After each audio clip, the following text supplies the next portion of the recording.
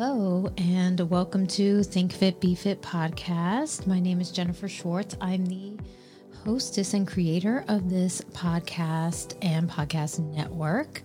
Think Fit, Be Fit is a podcast dedicated to effective thinking for potent exercise.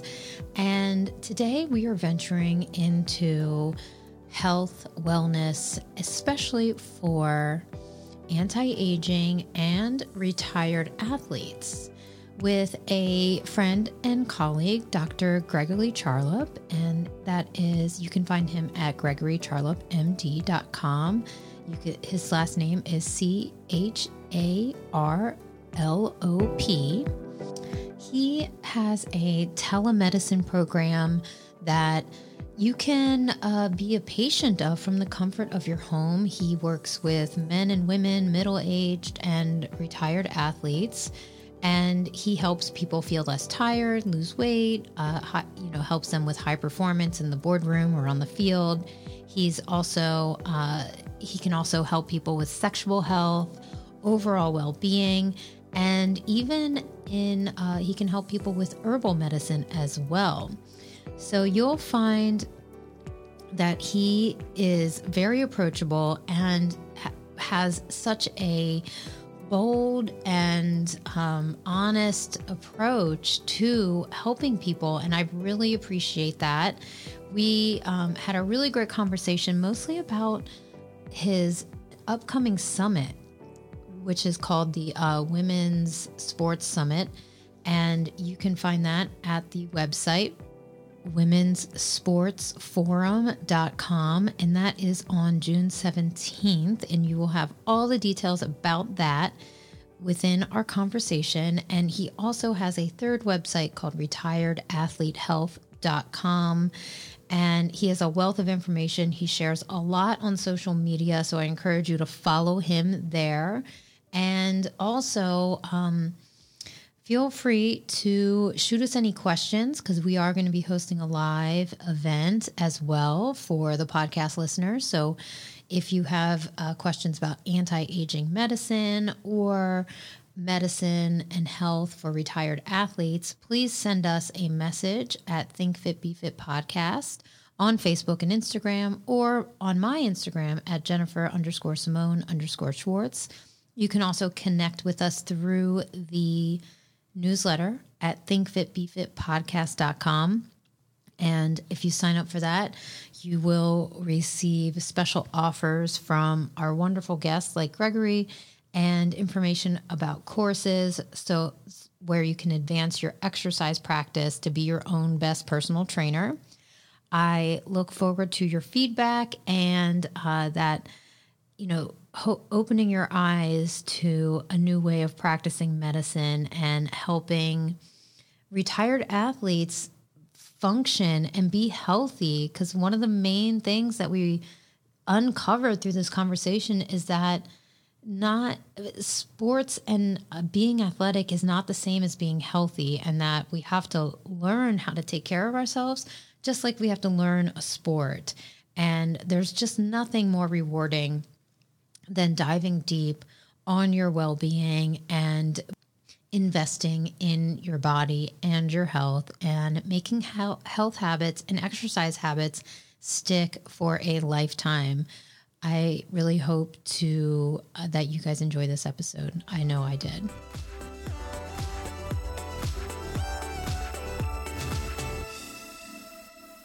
All right. Hello. Welcome to Think Fit, Be Fit, Dr. Greg. Hello. Great to be here. Where are you, based on your background? Are you coming to us from Texas? Yes, I am actually. It's funny. So I'm from California, and I lived pretty much my whole life in California, but I moved to Texas about a year ago.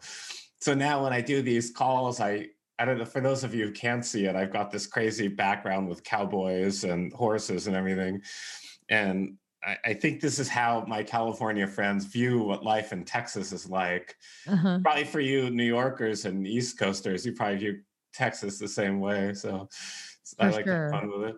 Yeah, I've been to Texas multiple times, but I definitely get it. I definitely understand the Wild West mentality down there. um, so please introduce yourself and tell us what you're up to as far as like helping people and how people work with you. Yeah, well, thanks for having me on. It's great to be here. And my name is Dr. Gregory Charlop, and it's a funny one. It's spelled Charlop. And I'm an anesthesiologist by training, but I spend most of my time now dealing with health and wellness issues. I work on telemedicine. So I work online with people and we have chats just like you and I are having today. And we look at ways that we can improve health and wellness. And I'm particularly focused on working with athletes and retired athletes. That's my sort of main group of people. But I also work with executives or really with anyone who's very motivated to take steps to improve their health. And my big focus is on something called anti-aging medicine, which is kind of a hot new thing, which if you had asked me about a few years ago, I would have thought you were making it up, but it's real and I love it. And so we focus, there's a lot of people that are interested in what you can do to slow the aging process and to have more energy and feel more awake and more focused and be more productive during the day. And I find in particular, this is certainly true for athletes and definitely for retired athletes. And there's a lot of ways of doing this through diet and through exercise, which I know you're an expert in, and sleep and technology and supplements. And so this is what I'm all about. And I'm also the author of a book, Why Doctors Skip Breakfast. And you can get Why Doctors Skip Breakfast. It's available from Amazon. And if you're an audio listener, you can get the audiobook of Why Doctors Skip Breakfast from Audible. And the big thing I'm really excited about is we're having this big forum. It's called the Women's Sports Forum. And the Women's Sports Forum, it's a virtual event. It's online. It's available to anyone. You can get tickets now if you just go to womenssportsforum.com. And what we're doing is we're talking about women athletes. And we believe that women athletes deserve better. And we feel that women athletes don't get the attention they deserve. And so the Women's Sports Forum is focused on improving the health and mental wellness of women athletes. And we have some remarkable panelists, including Olympians. We have a number of Olympians who are speaking. And we have former NFL players, and we have sports lawyers and sports psychologists, and really a remarkable team. We'd love anyone listening. If you're interested, I encourage you to go to womensportsforum.com. Grab tickets. It's June 17th. We'd love to have you. We'd love to have you part of the group. Mm. I took a look at that list and I was impressed. It looks like they're like nothing I have, been aware of in the space of women's sports. And this is for me a topic that is near and dear to my heart because, I could be identified as a retired female athlete and spent most of my career with that mission of helping equalize the availability of treatment for female athletes. Because, as a young athlete, I injured my knees. I had 3 knee surgeries before I was 19. Mm. And so I got to know the physical therapy room and the training room really well. And, I had the resources to recover and eventually play at a higher level and in college. And it was such a gift for me. And I realized that so much of who I am now was from that formative time. And it's just, but I also realized within that process that female athletes don't have the same access to healthcare or wellness care, that they need and that they require. So I'm so happy to have you to be able to talk about this and, help people maybe get to know themselves on this level, and also encourage them to take an active role in their health and their wellness with your forum. So thank you so much for putting it together, and the timing couldn't be better for because I'm so happy to be able to contribute in any way I can to getting people enrolled. Yeah, well, I'm glad that you mentioned it. And, obviously, it's kind of been in the news lately with the whole NCAA basketball thing, Mm, and that terrible discrepancy between the extravagant weight room that the men have, and that, what was it? I think it was just a set of dumbbells or something was all they yeah. had for the women. I mean, it was really, you don't know about it. You didn't hear about this stuff, and now thankfully it's starting to come to light. Mm. I mean, when I saw those pictures, I was, I was like, that looks exactly the same as it did 25 years ago, 20 years ago. It's not, it hasn't inched. And, um, we've seen progress in other areas for female athletes, and not much, endorsements and visibility. It was amazing, to be a part of, to watch the NWSL, which is the National Women's Soccer League, get the attention that they got during COVID, and the LPGA, and um, seeing growth in those areas of women's sports and visibility, I think is happening. But let's talk about the other side, which is self-care, wellness care. And, what motivated, or inspired you to create this forum and conference? Well, part of it, I guess, is selfish because I have two daughters. And granted, they're kind of on the young side. They're still in elementary school, but Huh.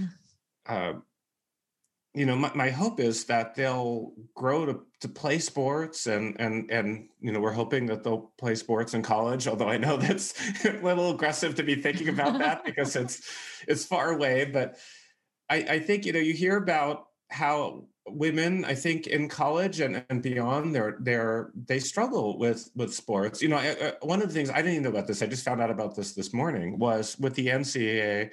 I mean, we all know about the weight rooms, but even the COVID testing apparently Mhm. was inferior. It wasn't as rigorous for the women athletes as it was for the men. And, that you hear about these types of things, and it's just very difficult to explain.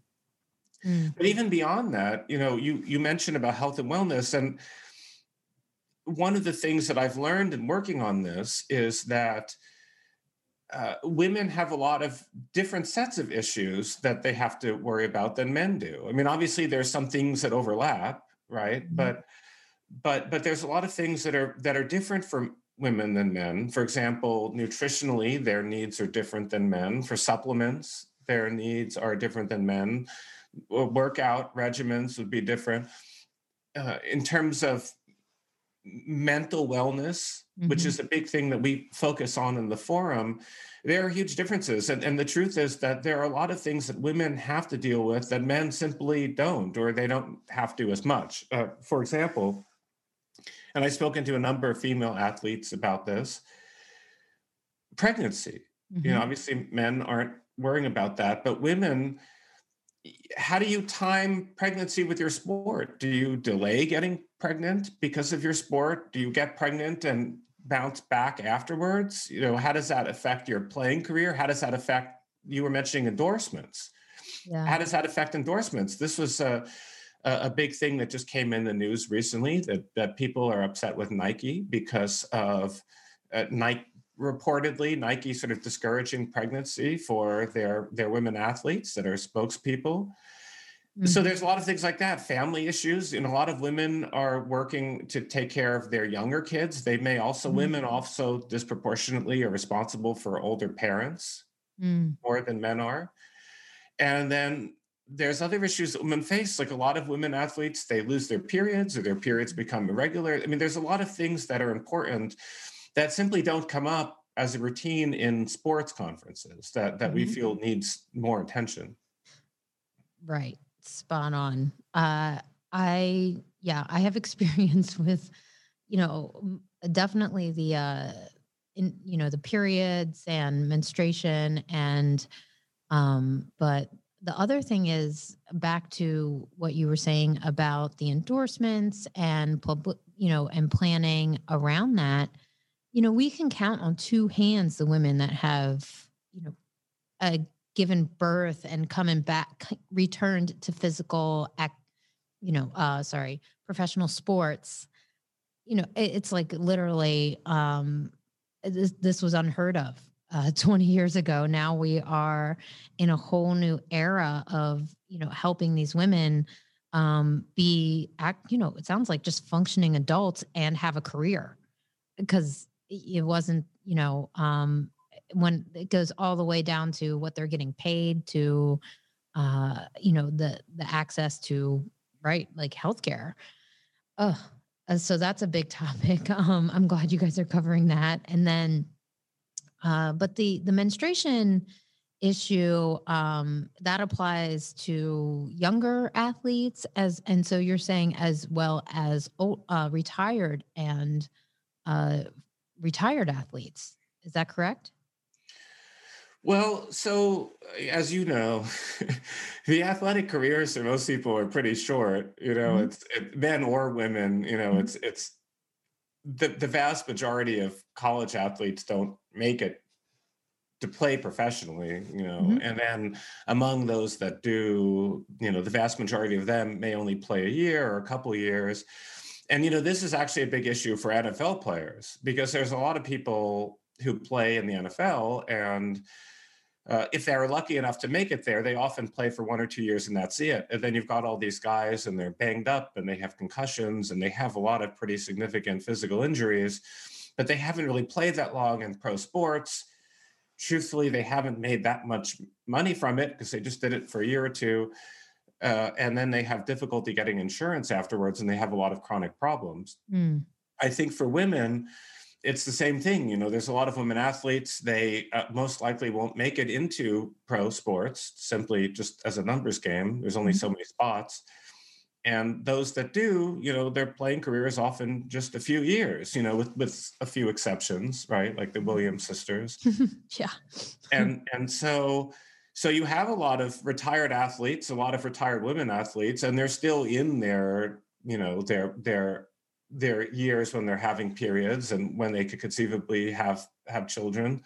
And so this is something that you have to factor in. And and this is a struggle that I think is very difficult, I think, for a lot of women athletes, because the truth is that most likely, if you're going to be successful in sports, man or woman, it's probably going to be in your 20s. And so if you're a woman and you are in your 20s and you're having a reasonably successful sports career, how do you manage that with a family life? Mm. In terms of pregnancy, in terms of, are you willing to risk losing your periods because you're really training aggressively, or you have this very aggressive diet because you want to maximize your years with the best earning potential? And then if you're losing your periods during these years, or you're delaying pregnancy during these years, will that have any long-term consequences for you and your family? And these are important things that simply aren't really addressed very often. And a lot of people struggle with, and I think a lot of women struggle with this almost on their own, because there isn't a huge support system, I think, for a lot of these folks in terms of discussing this and getting wise advice about what to do. Mm. Yeah. I can't recall anybody asking me a question like that. And the other thing that comes to mind when we talk about women menstruation, skipping periods, is their future bone health as well. And that, I guess that comes to mind because that's something like I can speak to as a professional. I work mainly with chronic injury, chronic tightness.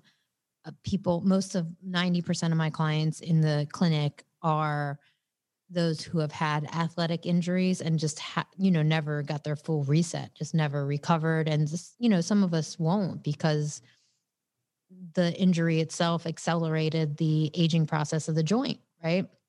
So, Um, anyway, so and then looking in the context of self care and being able to work out effectively is another topic that comes to mind because a lot of a lot of female athletes will tend to overdo it in the gym after, like they don't have that how to instruction on, okay, now you're not competing 3 days a week and training 6 days a week.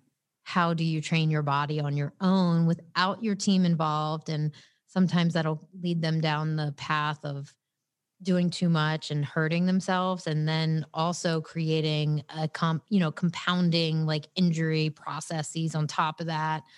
Anyways, what are the other so you as a physician, is there anything that comes to mind that surprised you about learning about retired athletes in general and female athletes as you've transitioned to telemedicine and helping people with, anti-aging and diet and things like that? There is, and there are a number of things. I'll tell you the biggest surprise to me. As someone, I'll be honest with you and say, I mean, I always love sports and I've always loved watching it. But in terms of being kind of intimately involved with the lives of athletes, this is really just the last few years. So before then, as a layperson, you assume that athletes, they have the best medical care, right? Like they're making their living with their bodies. Presumably, you hear about how athletes are so in tune with their bodies and their health. And so as a layperson, I always assumed that athletes had the best of the best when it came to medical care and nutrition advice and physical therapy. That's just what you assume, right? I just took that for granted.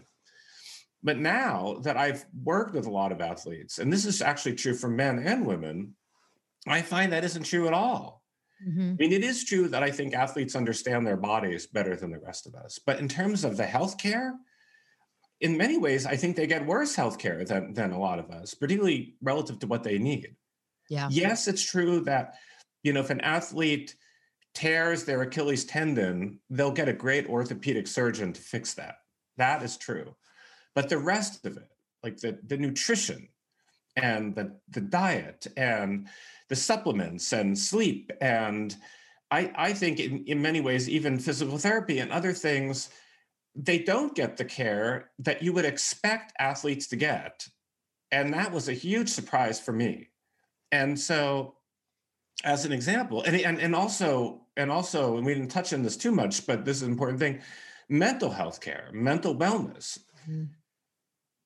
Athletes don't get nearly the attention that you would expect. Mm-hmm. And retired athletes get even less. Mm-hmm. And so you have a lot of people that, and you'll see this a lot, like in college, for example, college athletics.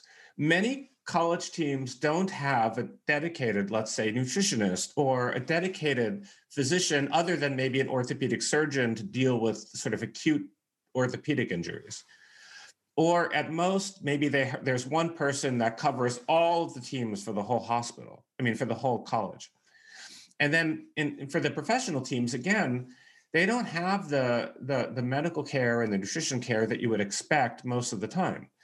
So there's a lot of athletes that simply, they're kind of on their own in terms of figuring out what to eat, how much to eat, when to eat. They don't know. So they experiment on themselves, or they're asking their friends. And they're not getting the sort of professional advice that you would expect these athletes to get. And that was a big surprise for me. Yeah. And then after retirement, and I just want to be clear, when I'm saying retirement, I don't mean 65 and retired. I mean retirement from sports. That's good to clear that up. Yeah. Sorry. Yeah. I should have clarified that. So in my mind, retirement could be 32 if that's what the end of your say, golf career or tennis career or something. After retirement, they often get, very little medical care, or at best the same medical care that you and I are getting from our HMO that we go to. And so a lot of these folks end up suffering with these chronic problems that are not adequately addressed. Mm-hmm. And we see this, like if you look at soccer players, for example, a lot of soccer players, men and women, have concussions. Mm-hmm.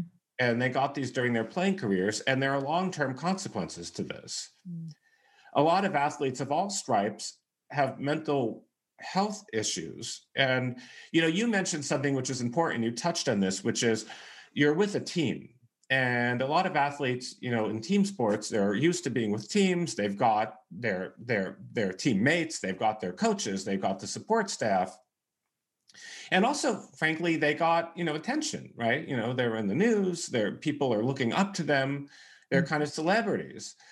And then you retire, you've lost that attention. You're not a celebrity like you were in the past. You've lost your teammates because everybody's kind of gone their separate ways. You don't have the coaches and the support staff anymore, and now you're alone. And on top of that, a lot of these people may have been looked to by their families to kind of rise the family up, because they weren't just a celebrity for themselves, but they were kind of a celebrity for the family. And so they have a lot of responsibilities on their shoulder. And now they're 30 and they're not in sports anymore, or they're 35 and they're not in sports anymore. And all that stuff has vanished. And so not only are they now not getting the sort of physical / healthcare they need, but now they have all these sort of mental health struggles that they're facing, and they're facing it alone. And a lot of them feel quite isolated. Yeah, I mean, that is, I think, a really a rising trend in this conversation with athletes, which is so great to see and hear, especially I had a special inside view of what was going on during COVID. I also have worked within an NFL combine training program as a neuromuscular therapist. So in the training room, alongside a chiropractor, acupuncturist, massage, which is not typical. We don't, and so from that view of my experience, and that's pre-COVID as well, it's like we're working with these young men that have never been, they're working on their health fully for the first time, and they're not competing and getting beat up by the game. And they're just prepping for the combine, which is it's such an honor to be there and hold space for them and help them do that. I just look forward to that every year.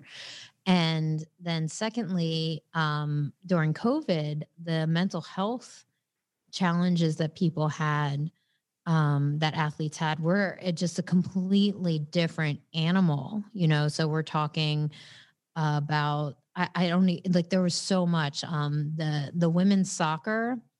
And I've got like a bone to pick about this, honestly. Like, the women's soccer did not get the coverage for pulling off what they did, because they were like the first tournament in Utah to like really pull off something during COVID before the NBA. So of course ESPN didn't cover that, by the way. And they had a successful tournament in a bubble, and one team did not participate because on the way there, they had like 6 positive COVID tests. And so this is back in November 2020, October, sorry. Anyway, so they had mental health professionals on site for the women's soccer. And I thought that was just incredible, and a great effort on the league's part. And I think anybody who is interested in seeing the progression of women's sport in general should support the NWSL, which is the American, soccer league for women's professionals. And they're just like so impressive as to what they are trying to achieve now. So anyways,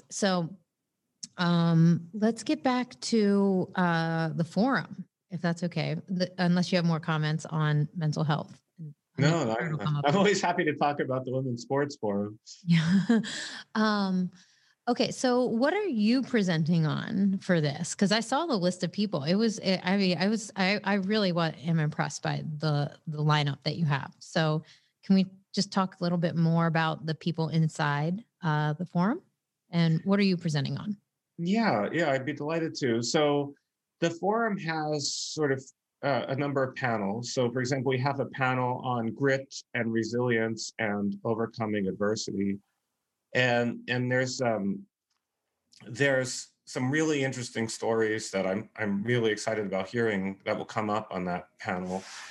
For example, there's a guy, he's a football player, and while he was in college, I want to say his junior or senior year, he ended up developing a brain tumor.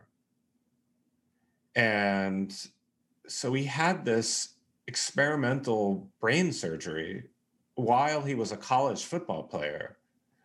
And thankfully, he recovered and it worked. And he went back and he finished his college football career and even played briefly in the NFL until he unfortunately had another back injury. But he's a really, really sort of resilient guy. I mean, I'll speak for myself. We've all had struggles and I've had little ups and downs, but if you read his story, and I'm not even including all of it, I'm leaving a lot of it because I want people to go to the Women's Sports Forum and hear him say for himself. But you hear about the stuff that he's done and you just feel so small by comparison because he dealt with struggles that I've never imagined. And he faced them head on and he bounced back and he has a great attitude and it hasn't stopped him. And it's awesome.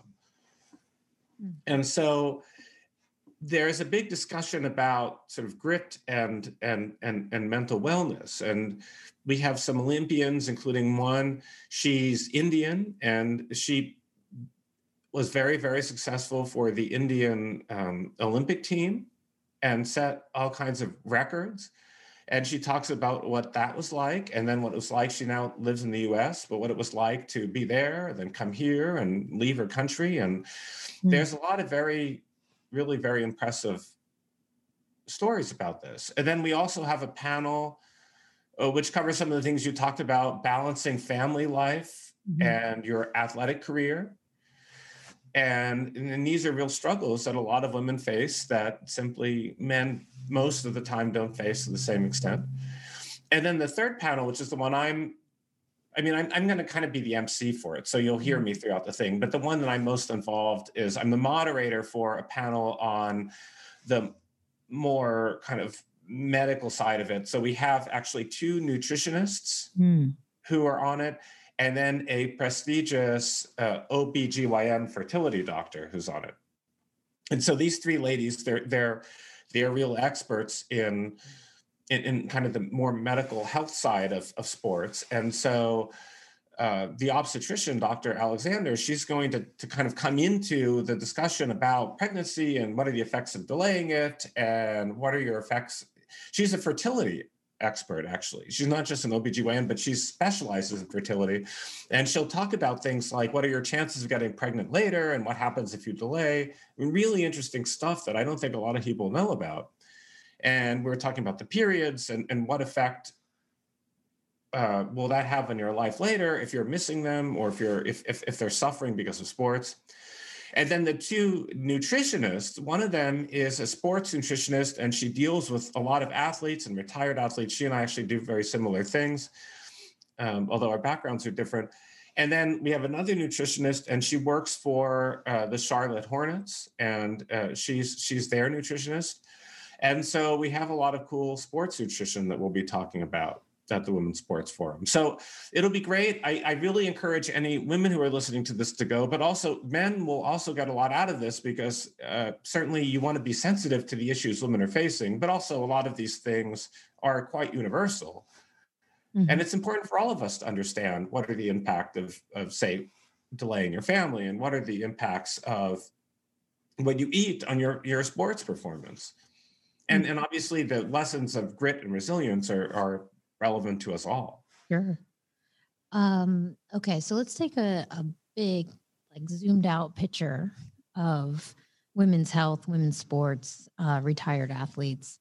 So if a female is retiring and there is a program that they can go into as to, how they can create a healthy path for themselves. What do you think that would look like? Like a coaching program or something that would help them? No, they could work with me. Yeah, what does that look like? Yeah. Well, okay, so I have so I focus, like I talked about, on, I do telemedicine. So when I work with people, it's all online. Mhm.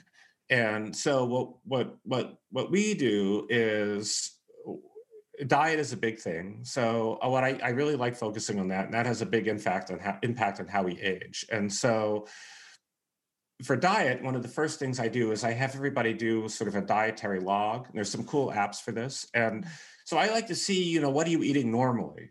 Mhm. And this is actually kind of a fun thing to do. I've had a lot of people do it. I've done it myself a number of times. And it's interesting. Even if we never work together, I'd encourage everybody to do this, just because I think that what you think you eat is different than what you actually eat. Mhm. You ask a lot of Mhm. people, and I can't tell you, people have told me, oh, I hardly eat junk food. Oh, I don't eat late night snacks that often. I hear this all the time. But when you actually record it, you'll be surprised. You eat a lot more junk food than you think. You probably have a lot more late night snacks than you think. I'll tell you, for myself, I drank very little water. I mean, I always knew I didn't really like water, but when I actually tracked it, I drank way less water than I even thought I drank. Yeah, I would I would second all of that. It it's like such a good self-awareness activity to record your food. Not even if you just did it like once or twice a year for like a week, you would learn so much about yourself. Totally. Oh, absolutely. And you don't need to do it for long. Like you said, you do it for a few days. Try to pick normal days. I wouldn't do it maybe when you're on vacation or something, but I would encourage everyone to do this. There are some good apps, some of them are free. Mhm. Just do it, do it for a couple days. I would really encourage everybody to do this, because I think you'll be surprised. And the other thing is, with what will surprise you, I think, with your diet is, I think a lot of people think they eat more vegetables than they do. Yep. Like maybe you had that side salad with dinner, and in your mind you're thinking, oh yeah, I ate vegetables all day, but you just had this little cup of like iceberg lettuce, and that was your Mhm. vegetable intake for the day. And when you record it, you'll see this, but Yeah, you I won't know felt without. silly last time. I did it last year with my doctor, who is an MD, and she does functional medicine, and I was embarrassed about the amount of vegetables I ate, but I it did help me change. Yeah, well, you won't change unless you know. Yeah. And so, and I think, and this is true for exercise. I'll speak for myself. If you ask me how much I exercise, I'll tell you 3 to 4 times a week. Mhm. But the truth is, when I've actually looked at it, it's more like 2.5 times a week, depending on what you're defining as exercise. Yeah. And this is my thing, like I run around on shows like yours talking about this, but when I even looked at myself, I realized that I exercise less than I thought I do, because each week something happens. Mhm. I intend to work it out at least 3 times a week, but there's always something, right? Like I'm traveling this week for work. This week there's something going on with the kids. This week, I've got a big project coming. There's always something, but that something happens almost every week, right? And so these somethings add up, Mhm. and they sabotage you. And so in your mind, you think you've done what you intended to do, Mhm. but in reality, you did what happened because of what life threw at you. And life throws these curveballs at you all the time. So Mhm. it's your job, or it's my job, to say, well, I'm planning on working out 3 times a week, but the truth is, I travel a lot, so I need to figure out some kind of way that I'm going to be able to keep working out despite the fact that I'm traveling. In my case, or if you've got a rigorous school schedule or whatever, what you intend to do doesn't really matter. It's what you actually do that counts. Mhm. And then, so what other kind of stuff are you doing with your one-on-one work with retired athletes? Definitely, a little bit of tracking, it sounds like, and Right. biometrics and all that kind of stuff. Yeah. So once we figured out your baseline, and then so it's important to get a full set of labs. And the labs, Mhm. some of these are things your doctor normally orders for you, but there's a whole bunch of other labs that your doctor doesn't normally order that I think are important. Mhm. And these are things that actually can measure your state of aging. They measure your inflammation. They measure your likelihood of contracting chronic diseases with time. Mm-hmm. They're not necessarily looked at. So I get all of these labs that are important. And a big set of labs that deserve more attention than they get are things that look at blood sugar and insulin and how your body uses these. Mm. There's a lot of people that are not technically diabetic, Mm-hmm. but their blood sugars are higher than they should be most of the time. And their insulin level, insulin is the hormone your body releases to try to pull your blood sugar back down. Mm-hmm. Your insulin levels are higher than they should be, meaning that you are not as sensitive to insulin as you should be. And this is very worrisome. And there's lots of research now that when you have these sort of chronic higher blood sugar levels and higher insulin levels, even though you're not technically diabetic, you're at risk for all sorts of problems later in life. For aging, you're at risk for eye problems, you're at risk for brain problems, including an increased risk for Alzheimer's disease and dementia, you're at risk for heart disease. And so we need to figure this stuff out. And I would rather figure it out with you when you're 35 and you're coming to me and we're looking at your labs than deal with it when you're 50 and you've got full-blown diabetes and you're starting to go blind. I would like So that too. we want to look at this stuff now because there are things that we could do that will help you. And the thing is, and I focus a lot on diet. Mm-hmm. There's a lot of easy dietary interventions that we could do to reduce your risk of many of these serious problems. And if your blood sugars are higher and your insulin levels higher, there's a lot of stuff I like to do that could really help. And they may be adding a few foods. They could be taking a few foods away. And one of the big things I like to do, which is where the book title, Why Doctors Skip Breakfast, came from, is fasting. And so I brought a little prop here.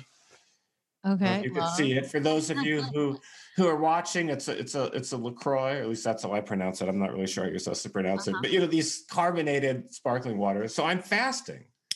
And I'm fasting now, actually, while we're speaking. And so I like to have these things while I'm fasting. They give me something fun to do. Yeah, right. I do. Yeah, those are fun. That is a fun way to have water. I agree. It is a fun way. And I admitted, I don't like water that much, but when you're fasting, it's important. And these are fun and I like them and they're flavored. If you look at my pantry, I must, on any given day, I've got like 5 different flavors of these things, I'm always getting different ones. And it keeps it kind of fun.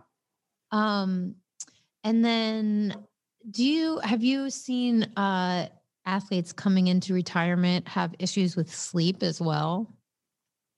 Does that go along with the mental health conversation, or is this a totally different conversation? So there's a few issues that I see often with athletes that are very, very common. One of them, and this is more true maybe for football players, but a lot of people have it, is weight gain. Mm-hmm. A lot of athletes, and you know how it is from being an athlete, you eat a lot during your playing years. In many cases, there's a few exceptions to this, like some of the more kind of cosmetic sports. But then now you're not playing anymore. You're not burning as many calories because you're not training every day. And you're not as young as you used to be, but you still have the same diet. And now you're gaining weight. Mm-hmm. And so this in and of itself isn't good for you, but it also causes sleep problems. So a lot of retired athletes, they end up getting, and this is, I think, maybe more true for men than women, but it can happen with women also. But certainly a lot of men have this, is they get sleep apnea as they get older. Mm-hmm. And a lot of this is due to weight. And so what happens is, for those of you who aren't familiar with sleep apnea, and I see this all the time, a lot of my patients have it. When at night, if you're snoring at night, and especially if you're holding your breath at night, or you're breathing, snore, snore, snore, snore, nothing, snore, that pause is called an apnea. That means that you've missed some breaths at night.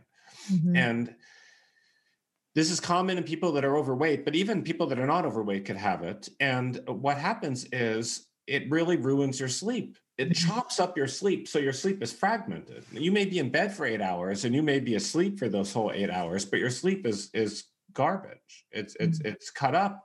You're not getting the deep sleep you need. It's not restful. When you wake up, you don't feel refreshed, even though maybe you were in bed for 8 hours. Mm-hmm. And this is very serious. And people with obstructive sleep apnea, it's called OSA, this is a very, very big problem.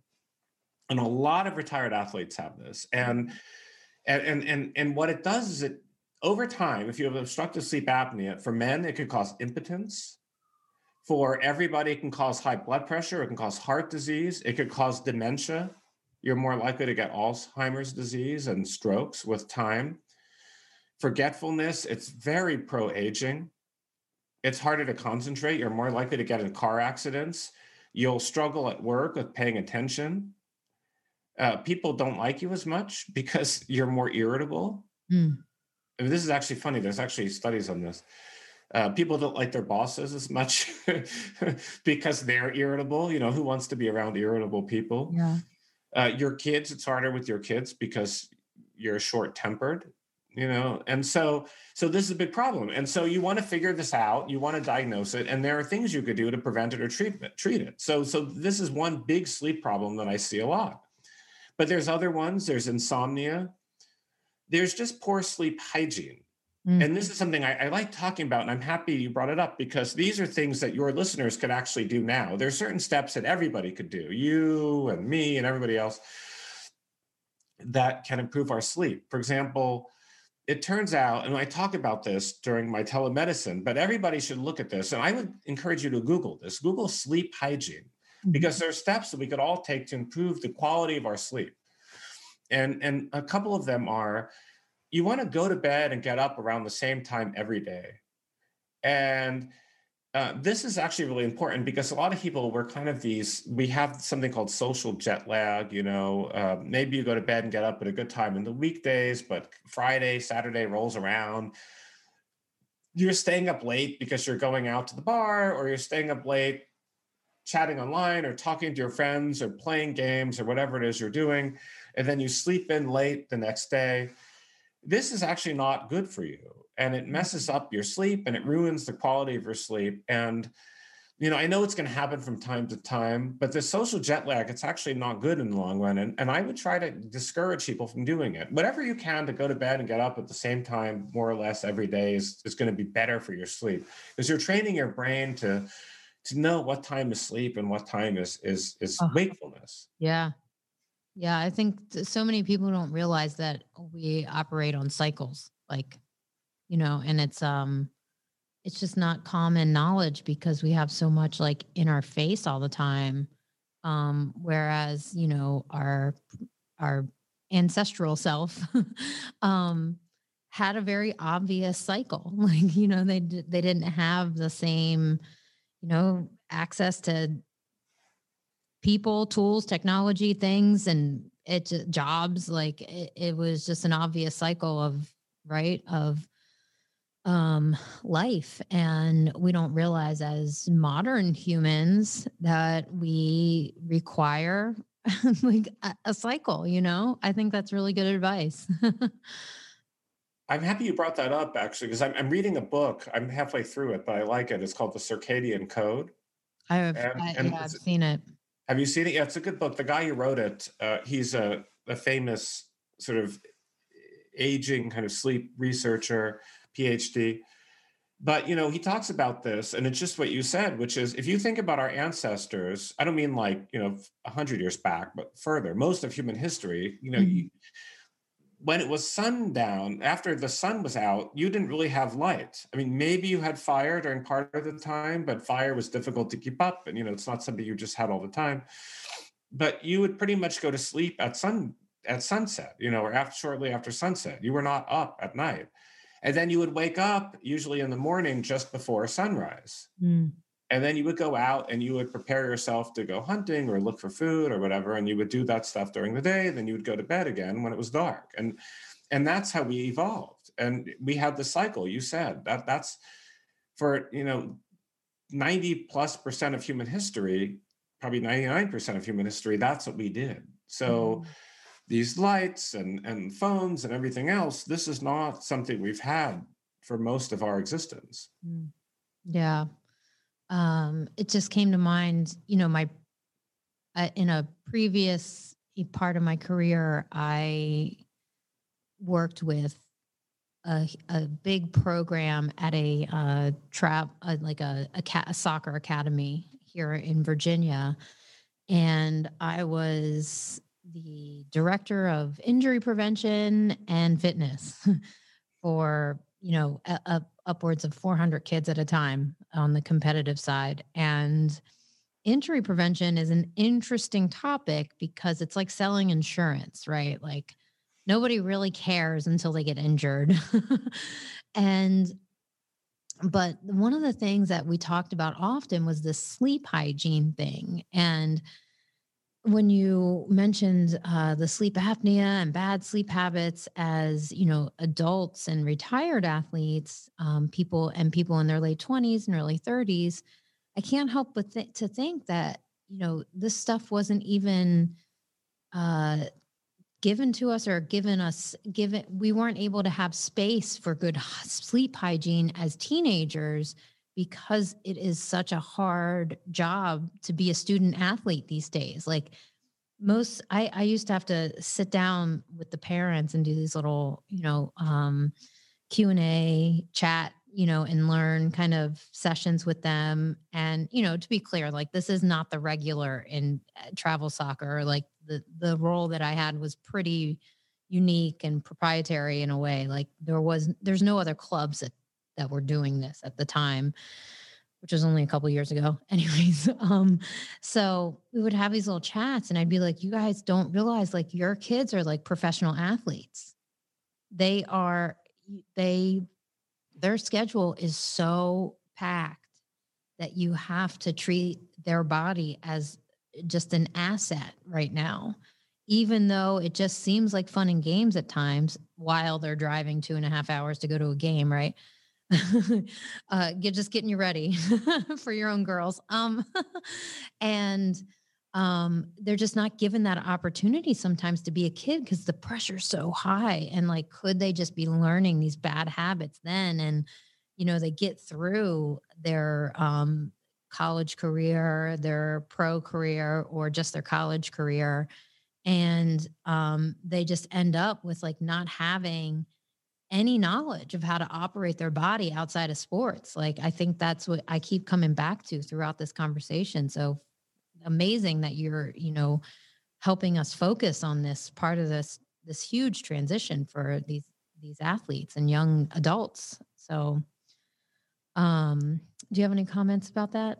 Yeah, I'm thrilled that you mentioned that actually, because it turns out that and there's good research on this, athletes that are sleep deprived, and I'm not talking like an hour of sleep a night, I'm talking just a little sleep deprived, like maybe 6 hours a night. Yeah. And this is a mistakable thing. You think sleep deprived, oh, I pulled an all-nighter or something. But if you're just sleeping 6 hours a night, you're sleep deprived. Especially as a teenager. Correct. Yeah. So if you're sleep deprived, you're actually much more likely to get injured. And it's sports injuries. You're more likely to have injuries. And also it takes you longer to bounce back from these injuries. So it surprises me if you're a teenager and you want to go into sports, or you're a parent of someone who's, your kid is in sports, or you're a coach of a team, you've invested a lot of money into your athletes and time. You want these people sleeping because you don't want anyone to get injured. I mean, this is your investment, right? Or if you're a teenager, you're a parent, these are your kids or yourself. You don't want to get injured. And so getting enough sleep is one of the best ways to do it. And, on the teenage thing, it's interesting. I talk about this in the book, Why Doctors Skip Breakfast. There's an interesting thing. I'm from California and, I love living there, but I love to make fun of them. But one thing California did right is they set these rules that high school, and I think middle school too, can't start before a certain time.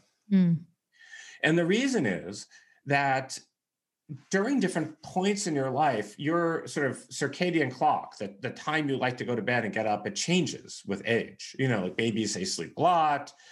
Adults don't sleep quite as much as babies.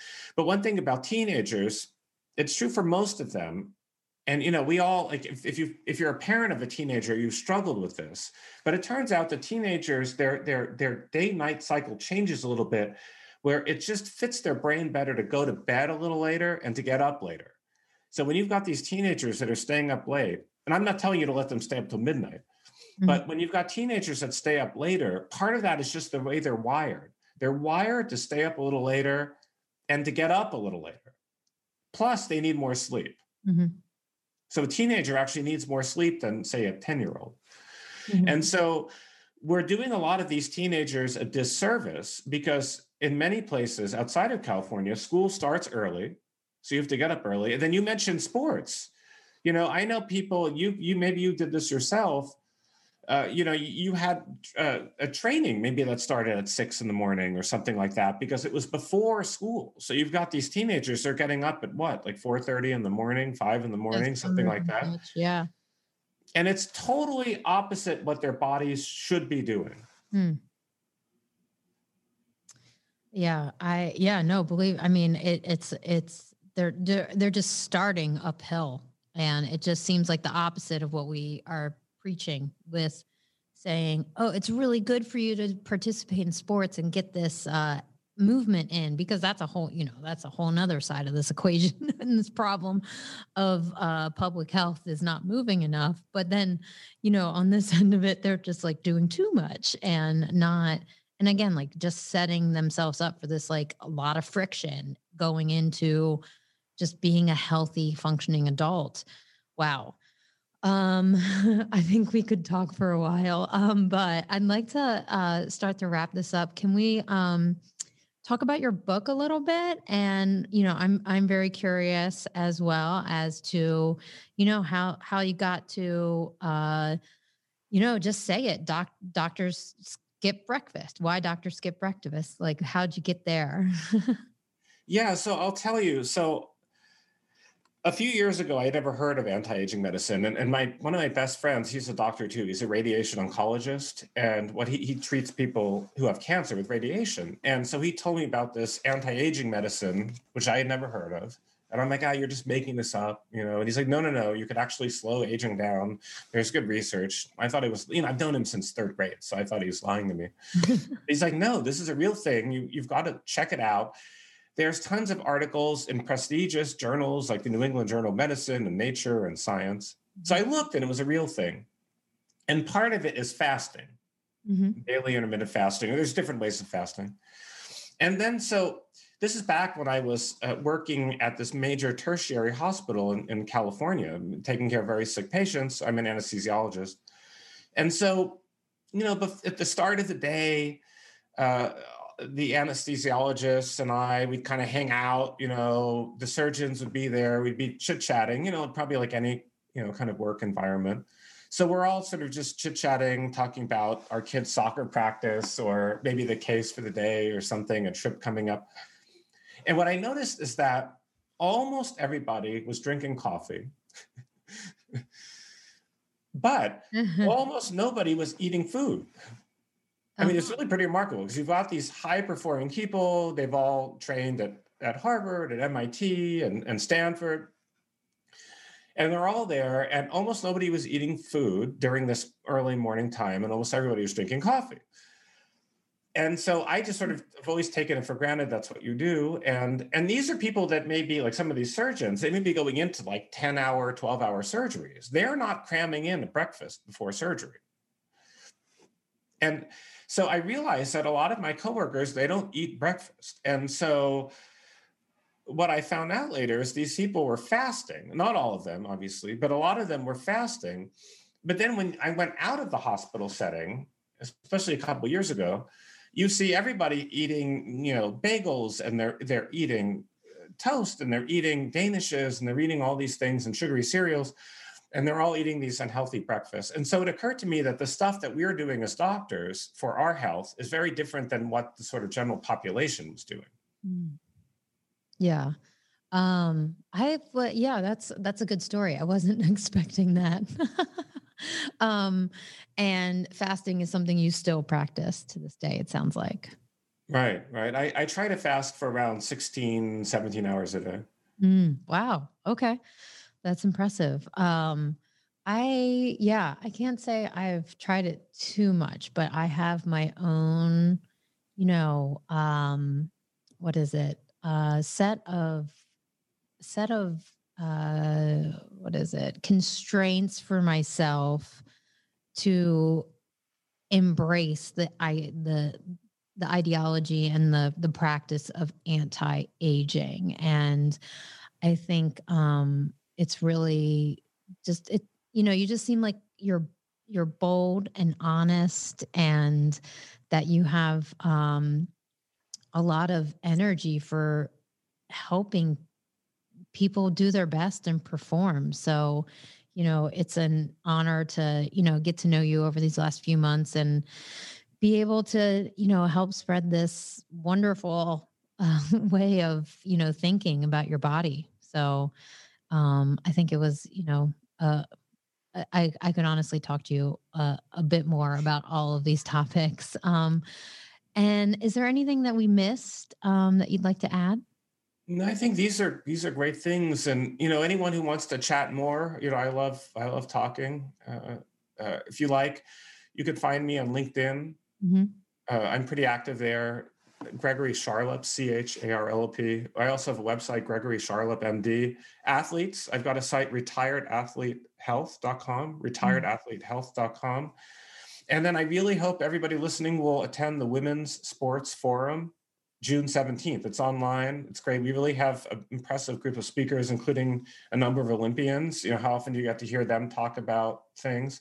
Mhm. And you can find that on womensportsforum.com. It's also, there's a page on LinkedIn if it's easier for you to find. So I hope you'll come there. And, I'd love to chat with people more about these topics if you're interested. Fabulous. And you're on Facebook as well, or okay, I'm cool. on Facebook. I'm on Instagram. I'm on Clubhouse. Clubhouse is kind of cool. If you're into Clubhouse, I only use it occasionally, but I'm Wellness Doctor. I was lucky. I got a kind of a cool Clubhouse handle there. Yeah. Yeah, I've been exploring Clubhouse. I think as a podcaster, it makes a lot of sense to connect with people there.